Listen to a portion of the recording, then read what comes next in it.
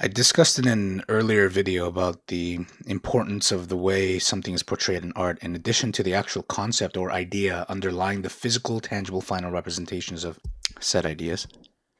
What seems to me is that, almost on a biological level, that human beings have a great inclination to view something through the lens of an artistic representation. And not just to view, but to enjoy. And not just to enjoy, but also thrive. Why create something if it will have no meaning at all? When we look at video games, one of the hallmarks or appeals of video gaming are graphics. And within graphics, a hefty chunk of the appeal are how realistic graphics can be. Well, why is that so? If you want better graphics, one could say that you might as well just look out the window. But why is it that something is more appealing, that we view something beautiful through any sort of lens at all? One could potentially bring up the argument of, well, not all graphics are about realism, but most of it is. When it comes to graphics in games, even game engines, real world applications such as physics, how light behaves, how water behaves, how reflections behave, these are all studied and applied to graphics engines.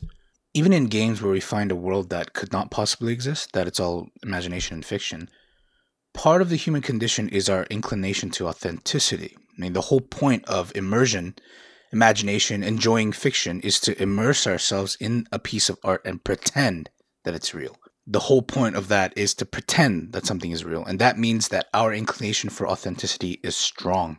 Even outside the artistic sense, authenticity is important to human beings, from material things to something as immaterial as relationships. The entirety of immersion is to know something is fake or fantastic, but to pretend that it's real. But it's not just playing or enjoying the beautiful technological advancements of modern video games and their graphics. This is applied to TV shows, movies, and paintings, music, poems, novels. We seem to enjoy something, whether the thing can exist in our reality or not, through the lens of artistic representation. Show, not tell.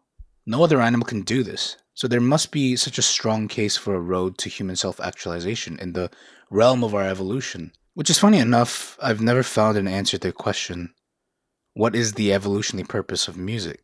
What is music's role in human evolution?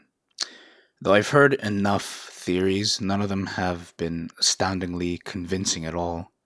But there are these principles of the point of our imagination, our inclination to authenticity, and the enjoyment of an idea or concept through technique, which is what art is.